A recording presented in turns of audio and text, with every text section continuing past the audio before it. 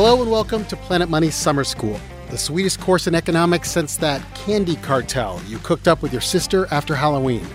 This is class number 7, Advertising and Race. I'm Robert Smith. It is our second to last class. Next week, we'll be opening up our online final exam for your chance at a Planet Money diploma, which I'm told has real Latin on it. You cannot fake that. This week, we're going to consider an anomaly in economics. In the classic economic models that we've talked about so far, you have perfectly rational and informed consumers who choose different products based on price and utility. As if. We all know that the choices that we make get swayed by all sorts of factors that are more psychological than economic, and advertising fits into that category. Today in class, we wanted you to think about the economics and psychology of advertising.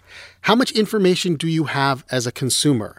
And how much information does a company have about you as a segment of the market? Before we talk about that, though, we wanted you to listen to one of our favorite episodes that we have ever done. It was called This Ad's for You, and I co-hosted it with Sonari Glinton. It's about a man named Tom Burrell. Back in the 1950s, Tom Burrell was in high school, and he had to take one of those aptitude tests. You know, the tests that tell you what you should be when you grow up.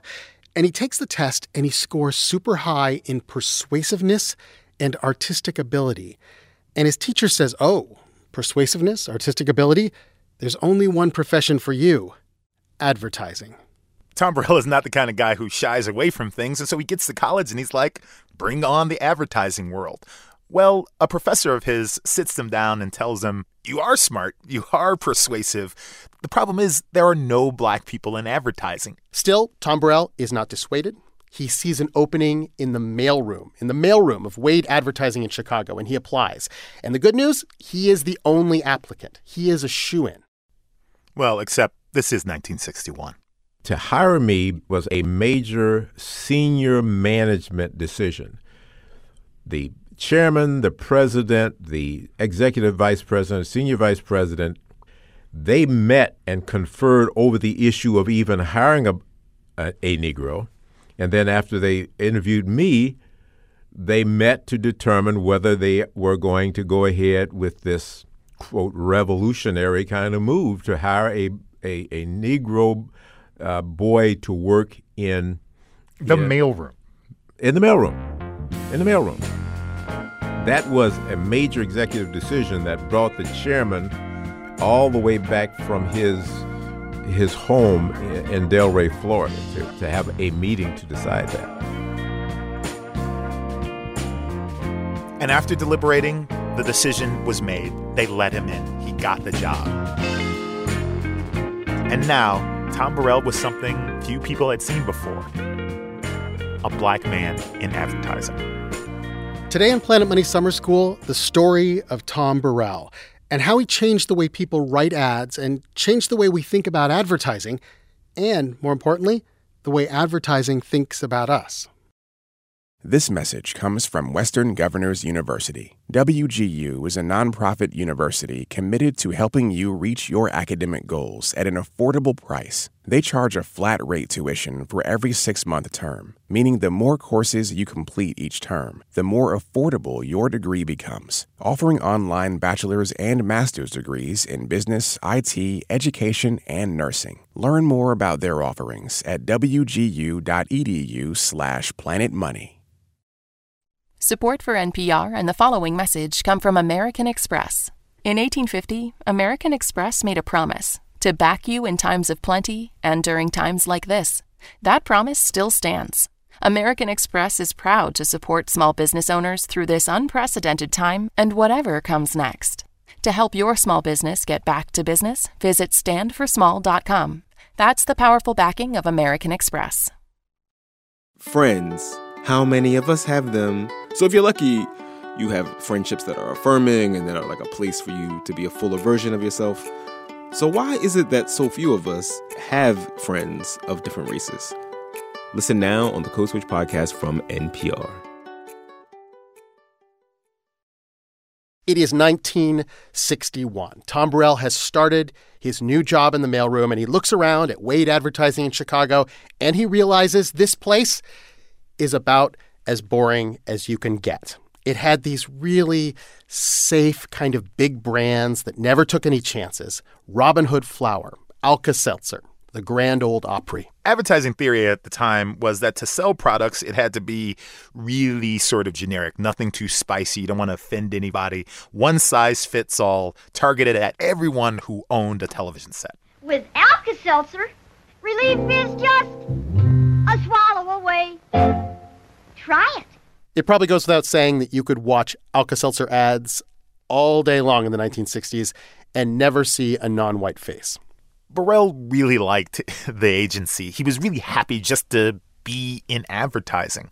The people were good to him. They treated him well. And there weren't a ton of those awkward moments that you might expect from being the only black guy in that agency, except for one. You know, it was the Christmas party. It's always the Christmas party, Robert. This is when the CFO of the company walks up to him and says, Tom, we're happy you're here, and we're wondering if next year you would be willing or interested in singing some down-home songs.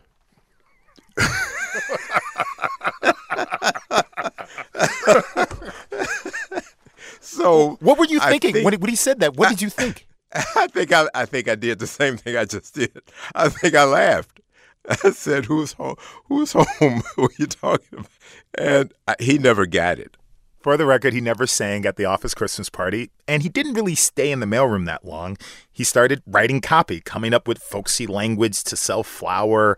He even made a big pitch for the agency's big account, Alka-Seltzer. He had a really edgy idea that involved a sick monkey and Alka-Seltzer. It was weird, it was crazy, but it never got made. After just a few years, Tom Burrell's ambition was too big for Wade Advertising. He found another agency willing to let him do edgier stuff, Needham, Harper, and Steers. And they didn't have to fly the CEO in from Florida to approve his hire. Tom was the first black copy supervisor we'd ever had in the agency, and well, he's very tall, he's good looking, he has a good voice, and he was a very gifted creative guy, so we were drawn to him. Keith Reinhardt was copywriter there in the 60s, and I'm sure you know his work. Like a good neighbor, State Farm is there, and we got lots of letters from English teachers who objected to our use of like a good neighbor instead of as a good neighbor, but it stayed with us, and they're still using it today. This agency would go on to be one of those big, historic innovators in advertising. And Keith Reinhardt says that Tom Burrell was one of the best copywriters they had. And in the weird way that advertising agencies work, these two were both colleagues, but they were also competitors. The two men were often pitted against each other to see who could come up with the best ideas. One incident I remember when we were both given the assignment to convince people to try Continental Airlines because they had wider seats, new wider seats. And we tried to crack it, and Tom and his group just nailed it. I think it was Tom himself who came up with this idea to reprint the seat cushions of these new wider seats on Continental Airlines in a double-page newspaper spread. And the headline simply invited readers to sit down on the newspaper spread and see how much wider it was, how much more comfortable. I mean, he really killed it. Remember, Robert, we're talking about the 1960s in Chicago. So the civil rights movement is going on. And in Chicago, there's sort of a Harlem Renaissance. You got Ebony Magazine, which is a really, really important media outlet for African Americans, definitely at the time. And their ad reps are going around saying, this is a black magazine. The ads have to have black people in them. And that woke up a lot of people in the advertising world and the consumer market world in Chicago. So what they would do is they would write a script for a TV ad, say, build a set. And first of all, you would hire white actors, like in this ad for Crest. There are these two white kids brushing their teeth at a sink. I never beat Greg, except once in a toothpaste test. Greg's side used the same toothpaste as mine, but without fluorescein. My side used Crest and had 42% fewer cavities. So they would film the ad with the white actors, and then at the end of the day, swap out the cute white kids for equally cute black kids, and have them pretty much do the same ad. I never could top Jeff. Then, in a toothpaste test, we were on opposite sides. My side used Crest. His side used the same toothpaste, but without fluorescein. And that's when I beat Jeff, because my side had 21% fewer cavities with Crest. Burrell says it was pretty comical how little they thought about black consumers in these days. He told me this one famous story of a State Farm ad that they wanted to change for Ebony magazine. Now, the original ad had a white couple laying in bed. There was a photograph on the side of the bed, and this was a family photograph. And so then they did a black version of that same ad, but they forgot to change the photograph. So you got this black family in the bed. You got this white family with a photograph of the white family on the side. And so that was one example. Another example was Schaefer's beer. Schaefer is the one beer to have when you're having more than one. A lot of brands like Schaefer's like to rely on nostalgia, thinking about the good old days. Well, for black people, the good old days weren't that good, especially when it was before the Emancipation Proclamation. And at the time, the line was 1856. That was a very good year for beer. It was a very bad year for black people. And this ad is showing up in Ebony magazine.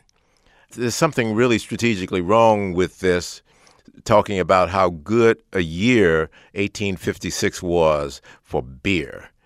And it just screamed insensitivity. It was a horrible year for us. Robert, you can imagine just how weird this was. You got a black guy who's working at an all-white advertising agency, and Tom Burrell is going home to the south side of Chicago, which is sort of erupting in the civil rights movement, and there are these slogans, they're the Black Panthers, and there's this idea of black power. And, he wrestles with this idea, and he decides he's going to come up with his own slogan that's especially meant for the advertising world. Black people are not dark-skinned white people. When we talk to people about Tom Burrell, they quote this almost verbatim back to us. He said it so often. Black people are not dark-skinned white people. And in fact, Burrell decides to finally start his own advertising firm, really based on this principle. A black advertising agency that understood and could sell to the black consumer. Now, I know this seems immensely obvious now. But at the time, it felt like, a real slap in the face to these white agencies he worked for. I had some reservations about some of the things he was saying. You may remember Tom's colleague, Keith Reinhard. Whether or not we, as Caucasian creative people, would be able to appeal to the black audience, I felt that we could and that we had in some cases. But it was pretty hard to argue with Tom when he said, blacks are not white people with dark skin. I mean, we have a culture of our own, and we need to express that. So Tom Burrell eventually got a partner, Emmett McBain, and they formed the firm Burrell McBain, one of the first all-black ad agencies in 1971. It would eventually become Burrell Communications.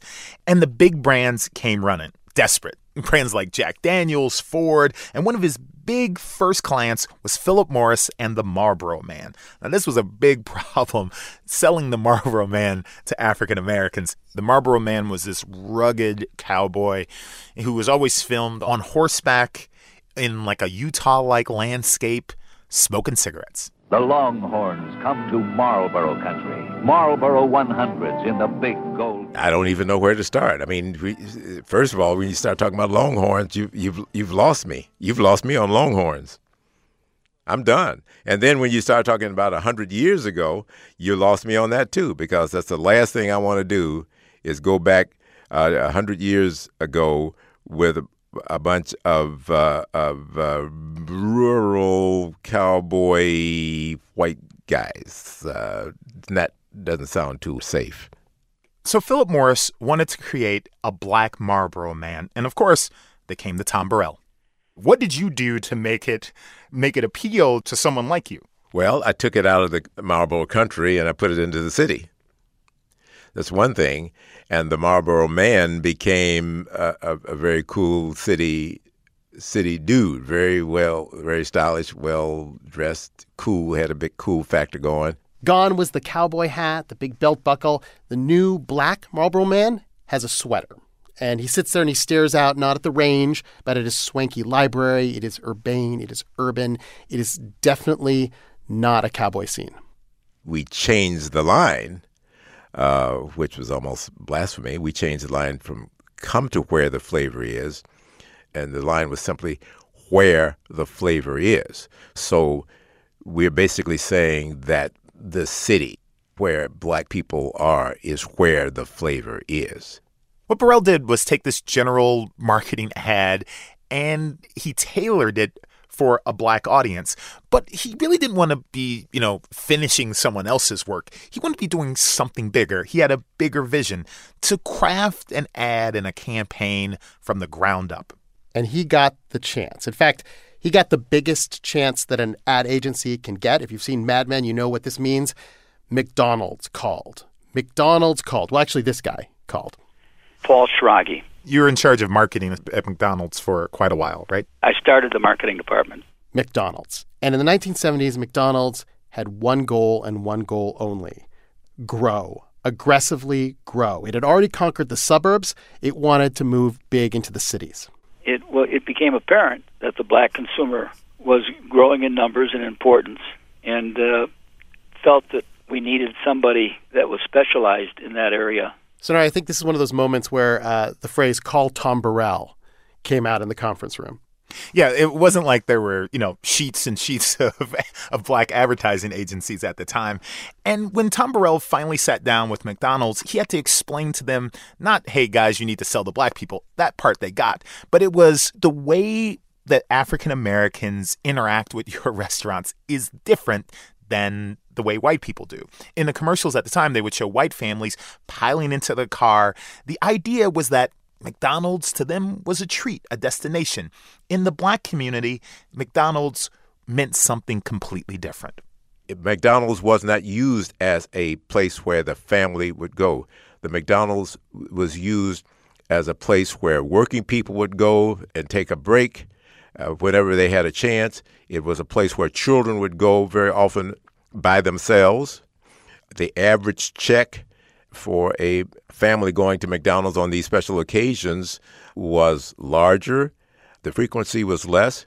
The average check in the black community was a lot smaller. I mean, kids were running in and out getting French fries. And Tom had this big realization, which was that McDonald's wasn't just a place to eat. McDonald's was also a place to work. It was a major employer in the city. And so he launched this series of ads known in the industry as Calvin, because it was about this kid named Calvin. Hey, isn't that Calvin? I haven't seen him for a while. Wonder where he's heading. I heard he had a job. Yeah, dig that 80s hip-hop beat. Well, it shows a young black teenager. He's strolling through the hood, which looks strangely like the Brooklyn set on the back lot at Paramount. It's cover now. Mm-hmm. Looks like responsibility has been good for him. Well, I'm just glad somebody believed in him enough to give him a chance. Wonder where he's working. Welcome to McDonald's. May I help you? Robert, it sounds kind of funny now. The ads are a little bit cheesy and straight ahead, but the thing is, they were really successful and they ran for a decade, and you followed Calvin as he worked his way up to becoming a manager at McDonald's. Calvin? Calvin that used to hang out on the corner? So you own McDonald's? No, not yet. I'm pretty sure that in the alternative universe that Calvin is living in, he owns a McDonald's. Well, he probably owns like a whole chain of McDonald's or something like that. As somebody who watched a lot of TV in the 80s, it couldn't happen to a nicer kid. By the time this ad aired, Tom Burrell was certifiably famous. He was this huge name in advertising. And you know what happens when you're a huge name in advertising? You also get a lot of criticism. And there were people at the time who said, look, yeah, you made a success in this industry, but you made a success in this industry by selling brands that weren't exactly high-end luxury brands or health food stores. And I had to ask him about that. In your early success, some of the accounts that you got were, the Marlboro Man we just talked about, Jack Daniels. The obvious question would be, these are not the best things for African Americans. Right. That's right. And this is how you're making your living. How do you feel about that? Oh, I struggled with that, and I struggle with it. Burrell ended up dropping the cigarette clients pretty early on in his career. What's important to note is that at the time, Burrell realized the kind of platform that he had with McDonald's. He had a theory that he wanted to work on. It was called positive realism, which meant putting regular black people in real-life situations on television. It had that kind of positive effect, even though arguably we were selling things to them that, as we see now, were not good for them. But there were no things that I recall selling that I declined to use. And once people saw that he was successful with doing that with McDonald's, a lot of the other big American blue-chip brands came running to him. American Airlines, Toyota, Procter & Gamble, General Mills, Sears. And his slogan that black people aren't dark-skinned white people became kind of gospel in the advertising world. But not just relating to African Americans. The Burrell principle was one size doesn't fit all, and each group needs to be taken into account. What Burrell did opened the door for the kind of ethnic micro-targeting that we see today. Robert Clara is contributing editor at Adweek.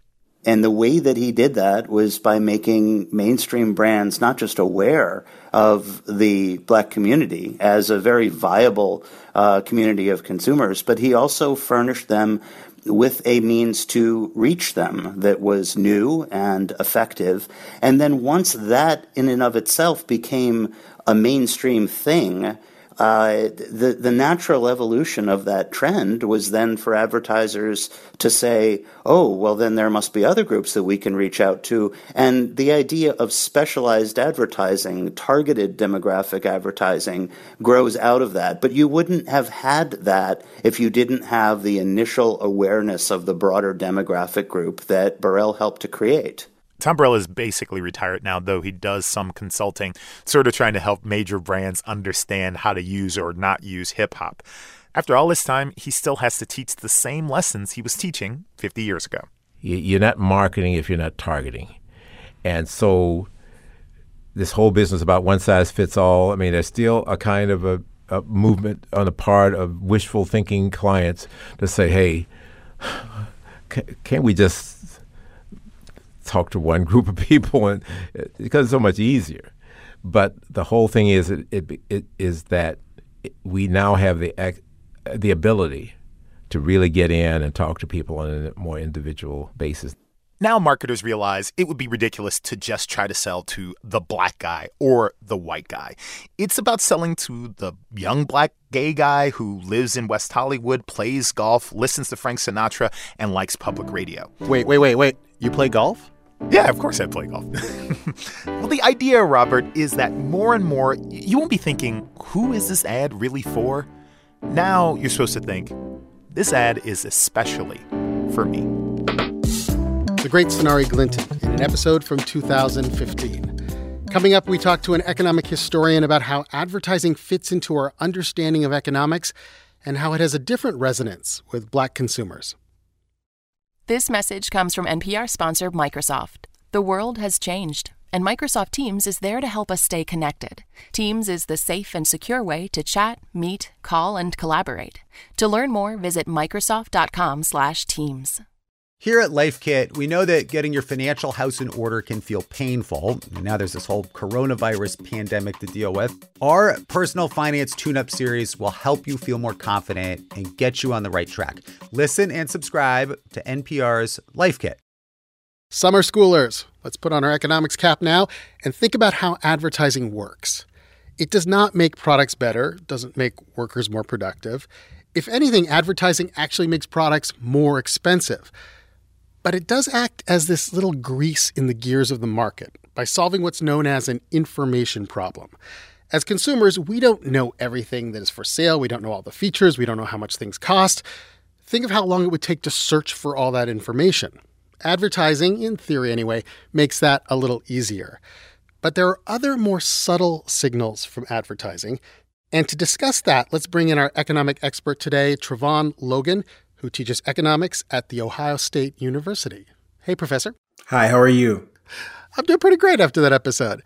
Professor, one of your areas of research is the time period right before the Tom Burrell era. And one of the interesting things you found is that this information problem that we talked about, that all consumers face, was even more of a problem for Black consumers. Many people don't realize that the end of discriminatory businesses came with the Civil Rights Act of 1964, which banned racial discrimination in places of public accommodation, which would include almost all businesses that are open to the public. And so before this point, you could be a business that simply did not solicit at all, or in fact would not serve African-American consumers or consumers of any particular group, if you would like. You could be completely discriminatory.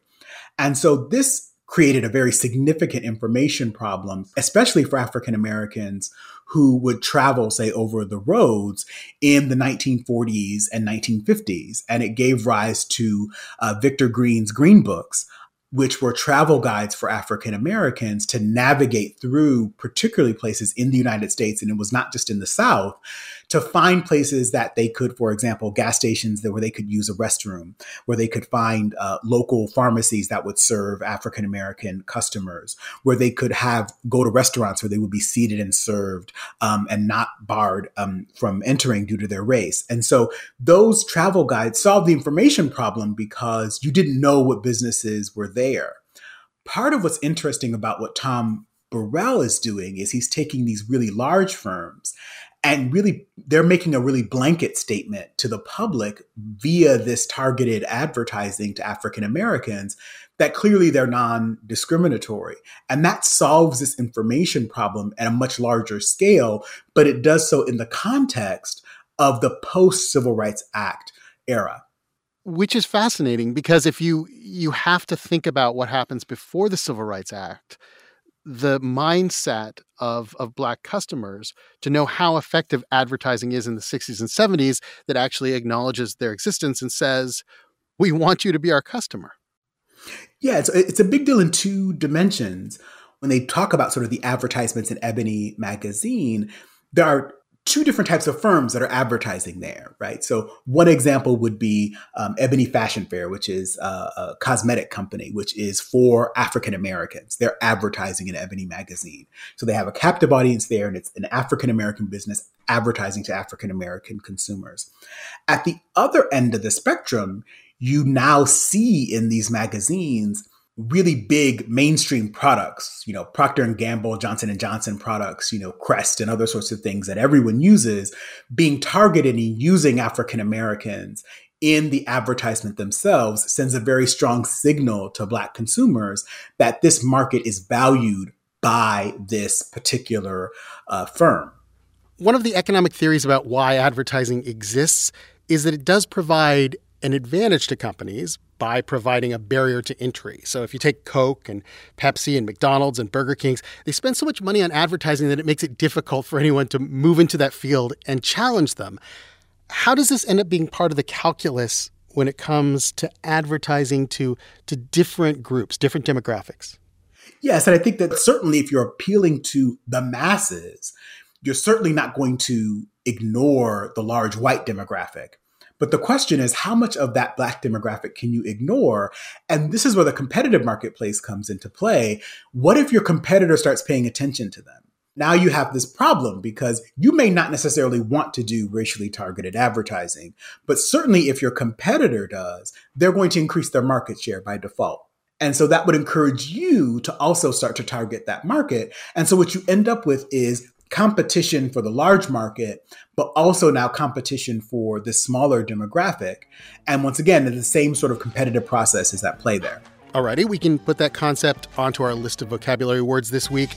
Market segmentation, dividing up a market into smaller groups so you can increase sales. Also on the list, information problems. Thanks so much, Professor. Thank you. Trevon Logan is a professor of economics at The Ohio State University and associate dean in the College of Arts and Sciences. Our University of Michigan team, Justin Wolfers and Betsy Stevenson, will return next week for our last class on all of the bad things that can happen to you in the world. Volcanoes feature prominently. Oh, and I almost forgot the assignment this week. Tell us a story of the most micro-targeted ad you have ever received. Do they know that you race pigeons while you knit? And how do they know that? Let us know. We're Planet Money at npr.org. You can also find us on social media, Facebook, Instagram, Twitter, and TikTok, who helps fund the content on the @PlanetMoney stream. Today's class was produced by Lauren Hodges with help from Alexi Horowitz-Ghazi, sound design from Isaac Rodriguez, and editing by Alex Goldmark. I'm Robert Smith. This is NPR. Thanks for listening.